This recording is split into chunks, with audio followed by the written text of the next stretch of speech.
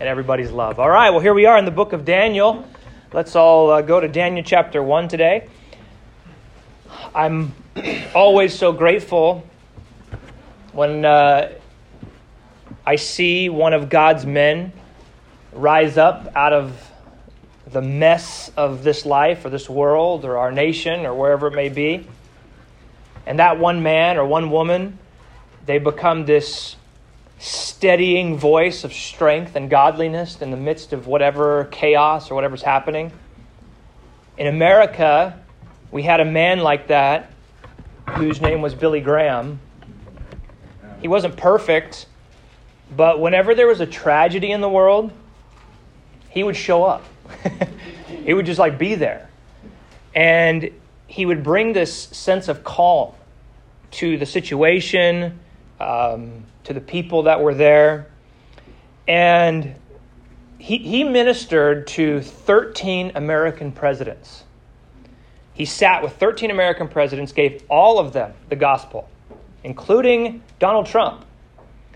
And not just 13 American presidents, but countless world leaders. He was able to keep himself unspotted from the world, as far as we know, just those real big spots that would take down a person. But most importantly, I think about Billy Graham is that he just never went off topic. No matter who he was talking to, if he was on the Johnny Carson show or anywhere, he would tell you Jesus came to die for your sins.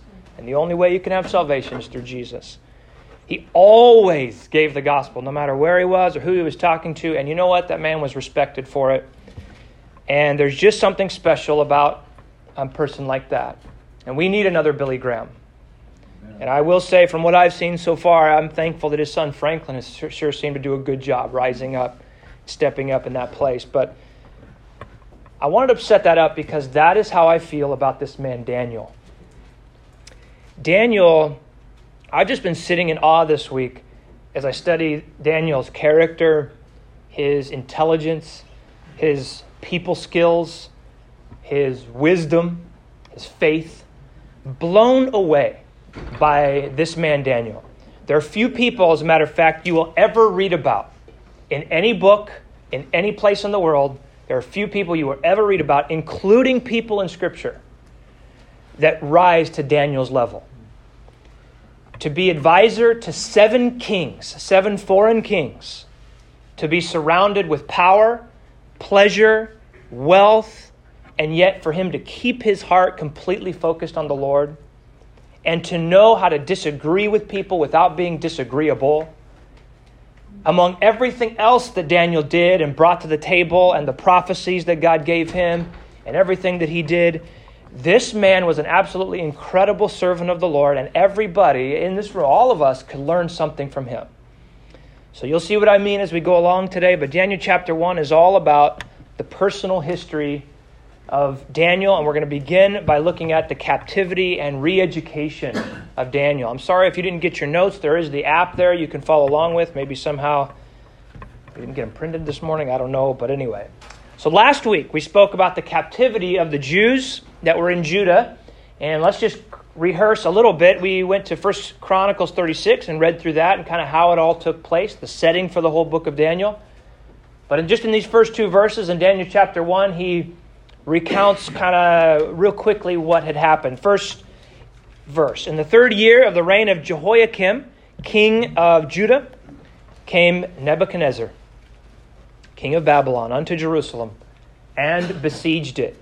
Remember, Jehoiakim was one of the last kings of Judah. He wasn't the last, but he was one of the last ones.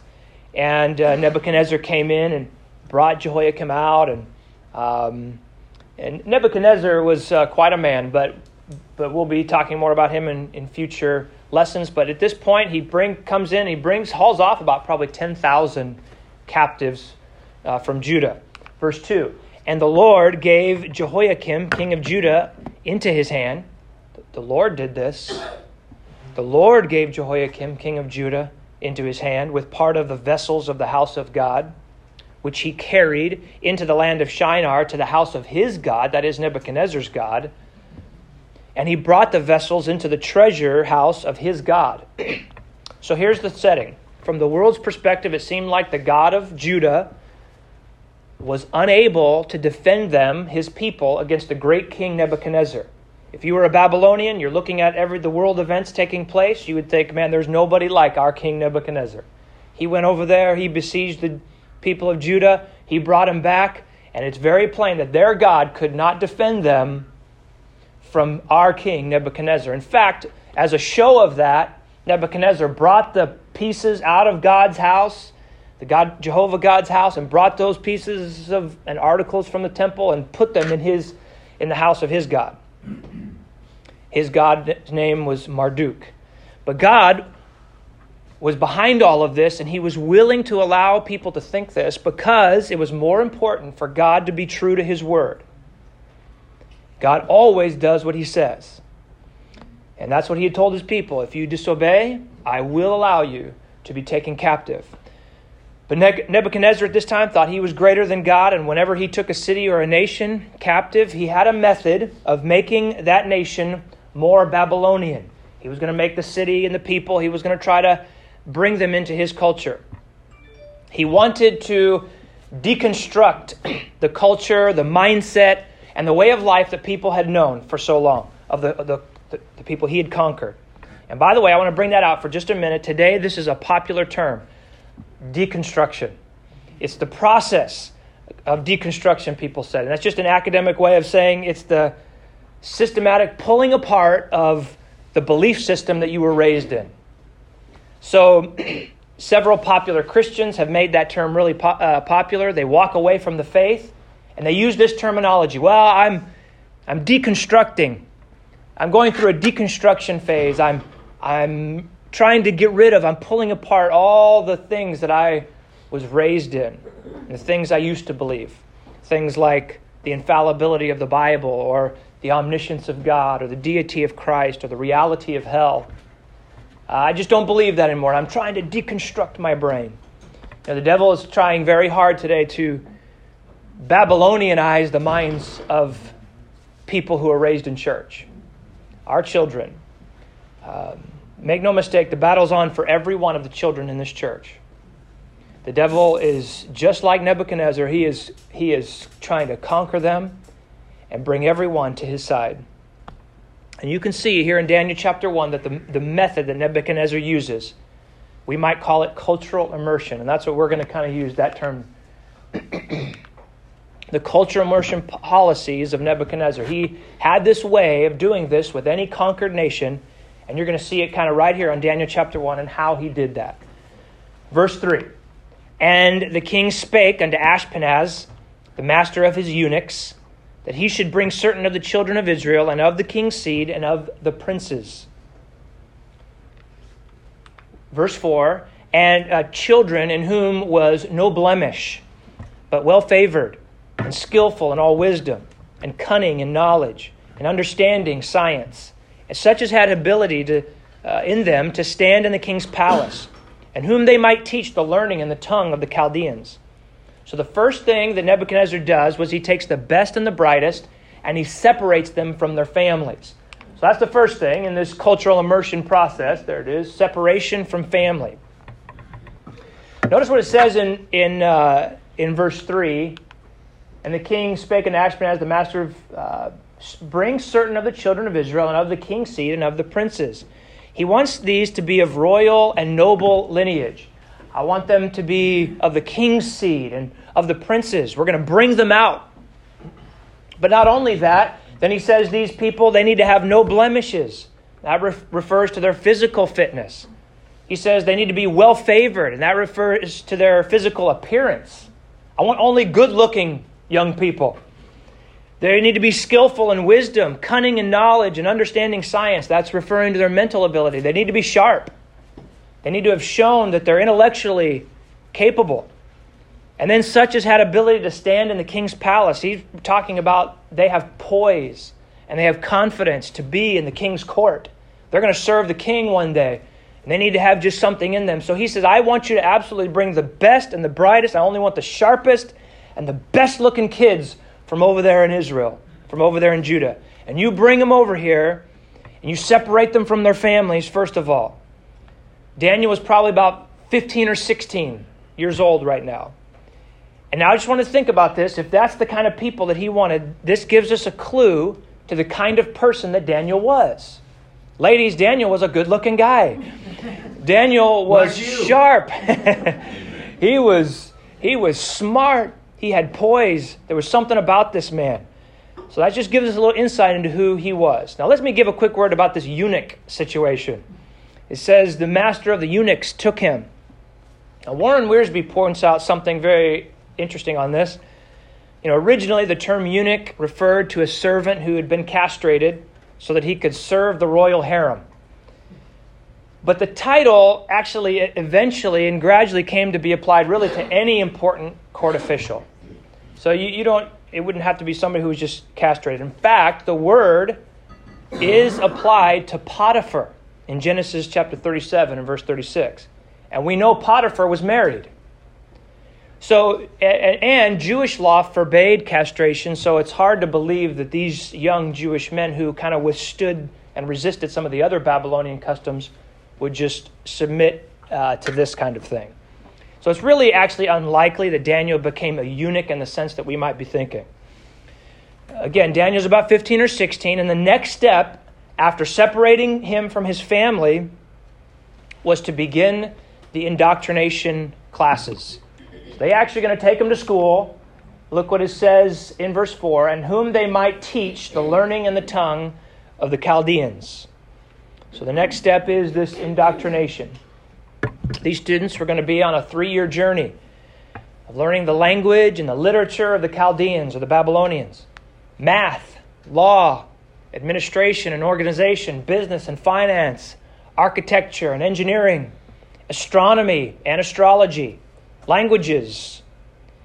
Daniel, actually, interestingly, if you read the book of Daniel, in the original languages, it's written in 2 different languages. It's written some in Aramaic and some in Hebrew.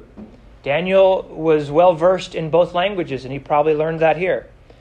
There's a scholar and an archaeologist, D.J. Wiseman, who wrote this, about explaining what they learned. Probably the study of Sumerian, Akkadian, and Aramaic among the languages, and an extensive literature written in them, including various mythological texts as well as historiography, astronomy, mathematics, and medicine. They would likely have to imbibe the scientific omen texts, astrological omens, medical omens, and nor could they neglect dream interpretation. So this is all this education. It was all about Nebuchadnezzar is going to put them into school, and he's going to turn these Jews into Babylonians. That's the whole idea. And let me just bring this out here, that this is what many universities today are actively trying to do, and we know this. Turn Christians into atheists. There's just no doubt about it. It's not just something that's under the surface. It's blatantly taught in classrooms. And we better be very careful, I just want to say, we need to help our young people navigate through the maze of the Babylonians that are out there. Some might use Daniel's life to say, well, it's fine for kids to run off to any university. It really doesn't matter. They'll be fine. Daniel was fine. Daniel went through it all, and he turned out fine. But let me just say a couple things about that. First of all, this training was forced upon Daniel. And second, this chapter really brings out something interesting if you read through it. That it was really only Daniel and his 3 friends. In verse 17, it kind of really especially brings that out. But it was Daniel and his 3 friends among the hundreds and really thousands of people who were brought in that remained faithful to the Lord. These 4, it was very, very specific. So really what it's telling us there is that it's a very rare young person who can be inundated day in and day out with the world's philosophies and still stand strong.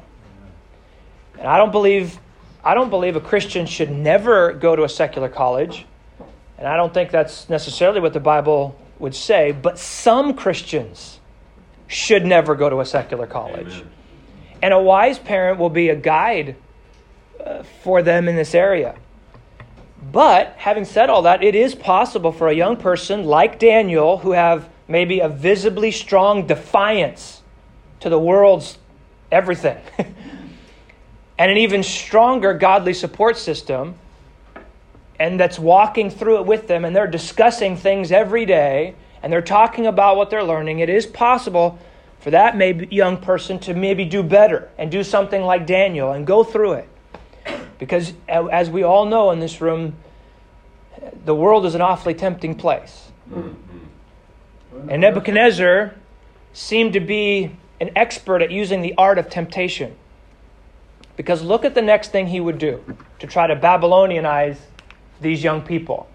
Verse 5, and the king appointed them a daily provision of the king's meat and of the wine which he drank, so nourishing them 3 years, that at the end thereof they might stand before the king.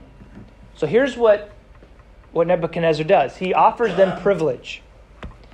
Give these guys the king's food, give them drink, the king's drink, let them get a taste for the high life. Let them just enjoy it. See how the king lives every day. And he wanted them to begin to crave that kind of living. It's the temptation of pleasure that we all face. And then, not only that, but in verse 5, you see the temptation of power as well, because he says after 3 years, let me go back, after 3 years, at the end, nourishing them 3 years, that at the end thereof they might stand before the king, the great king Nebuchadnezzar, who's been conquering lands. These young people, after 3 years of training and Babylonianizing, are going to stand before me, the king. You're going to stand in my court. You're going to advise me. It's this power. It's a sense of power that they're going to get. You're going to stand among kings. You're going to stand among presidents. You see the carrots that Nebuchadnezzar is dangling in front of these teenagers.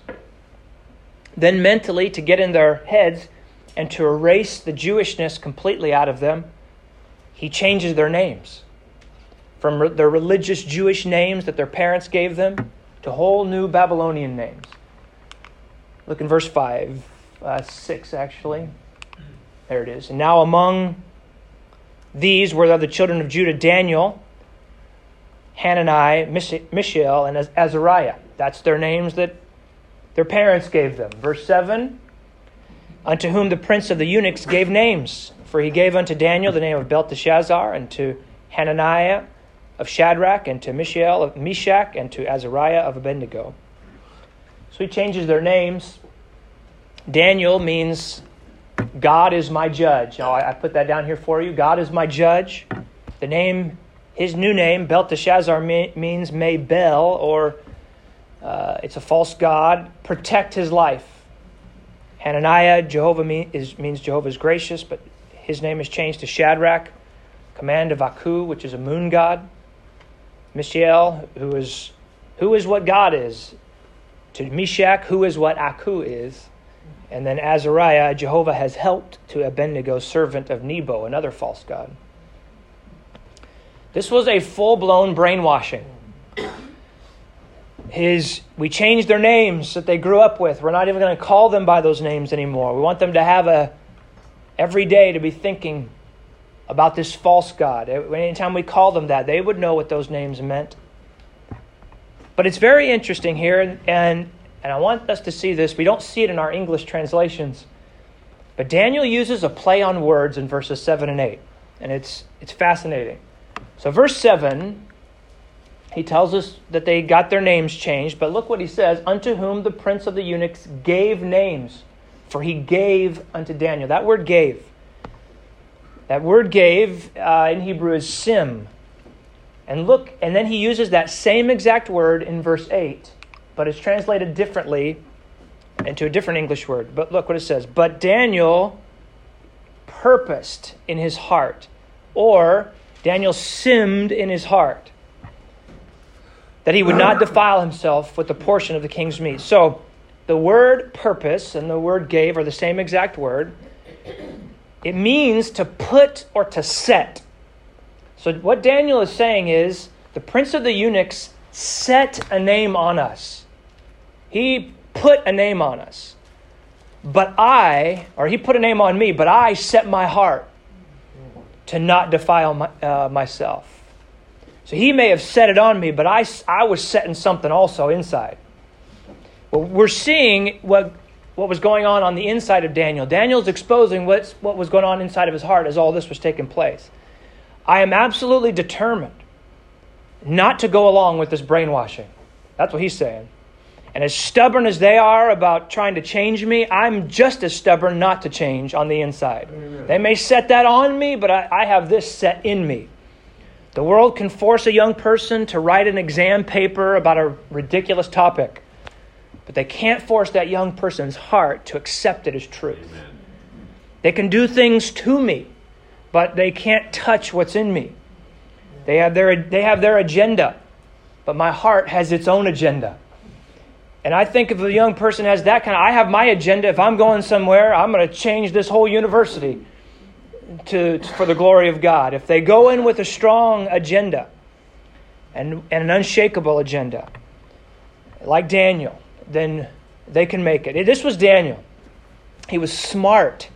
I mean, to use a play on words like this shows just an intellectual ability. But also, he was more than smart. Daniel was wise.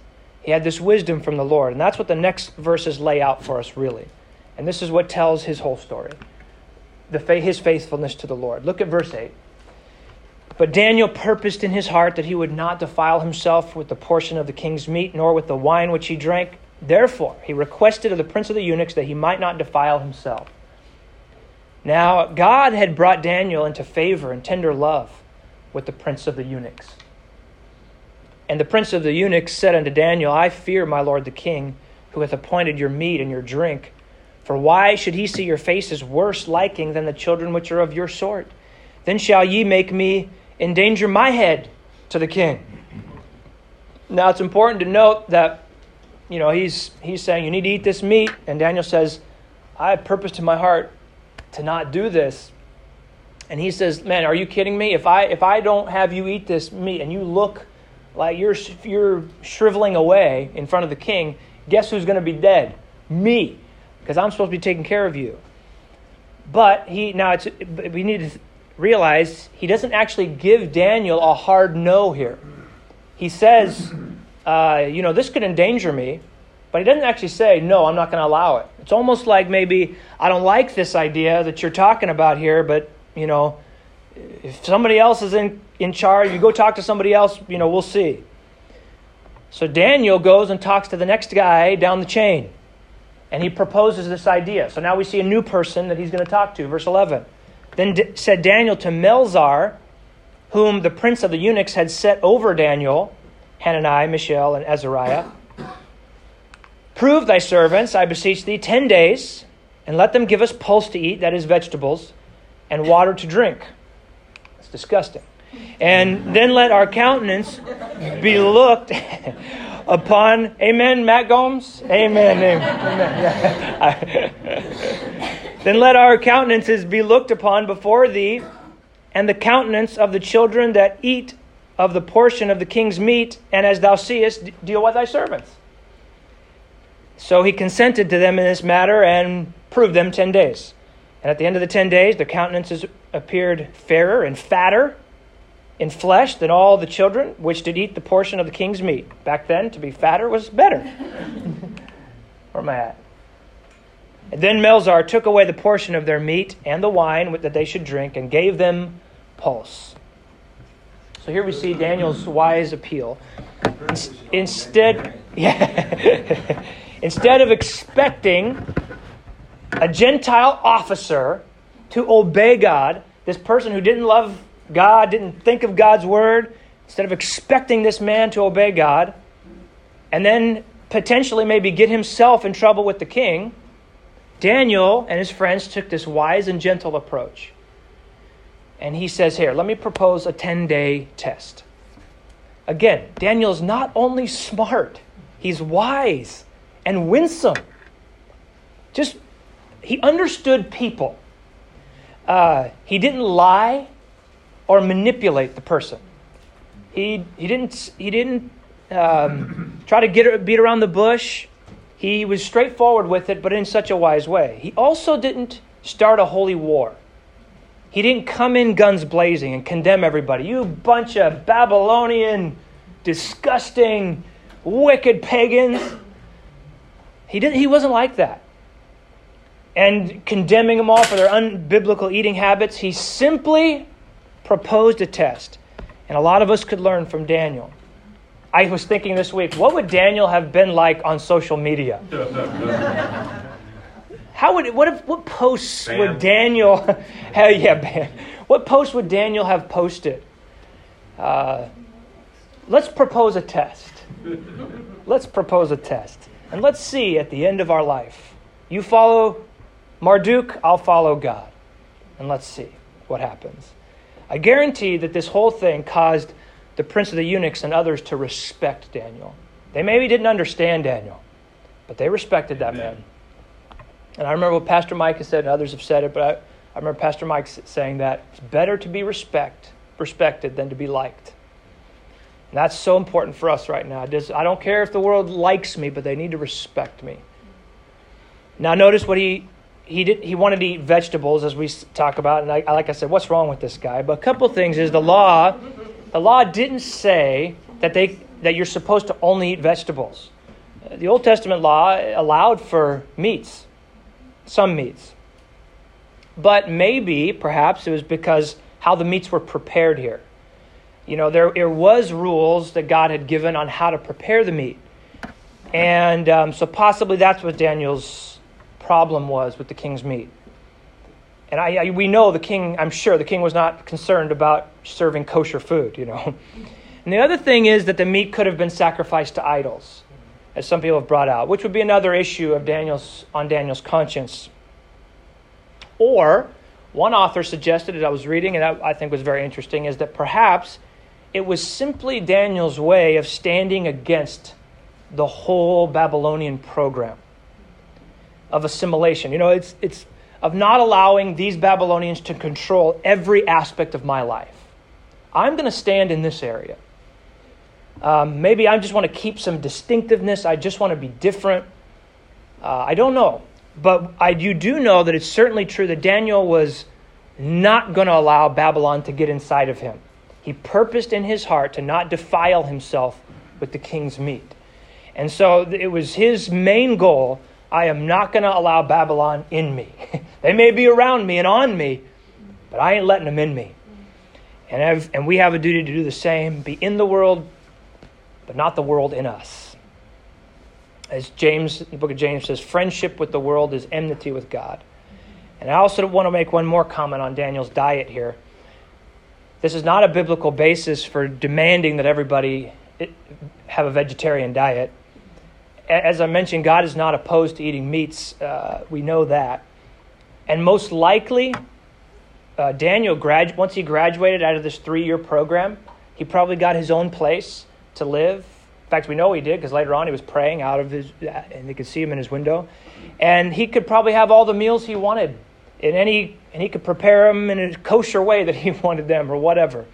So the main point of this chapter is how Daniel and his 3 friends are able to be in Babylon without losing their love and faith for the Lord Jesus, the one true God. 10,000 people are brought to Babylon in that way, that first wave. And then later, many more. But these 4 stood out. They were blessed because of their faithfulness to the Lord. They were the faithful remnant, and you always see that in the Bible.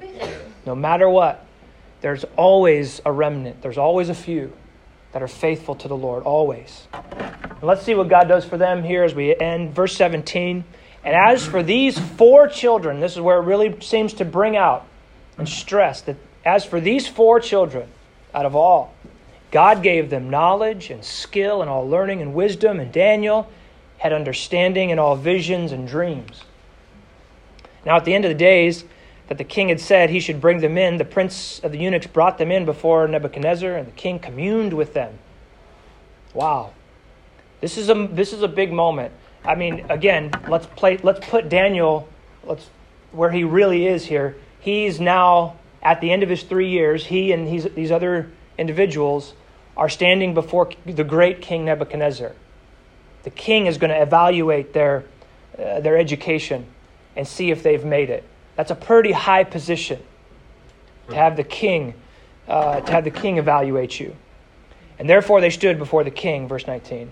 Verse 20, and in all matters of wisdom and understanding that the king inquired of them, he found them 10 times better than all the magicians and astrologers that were in all his realm.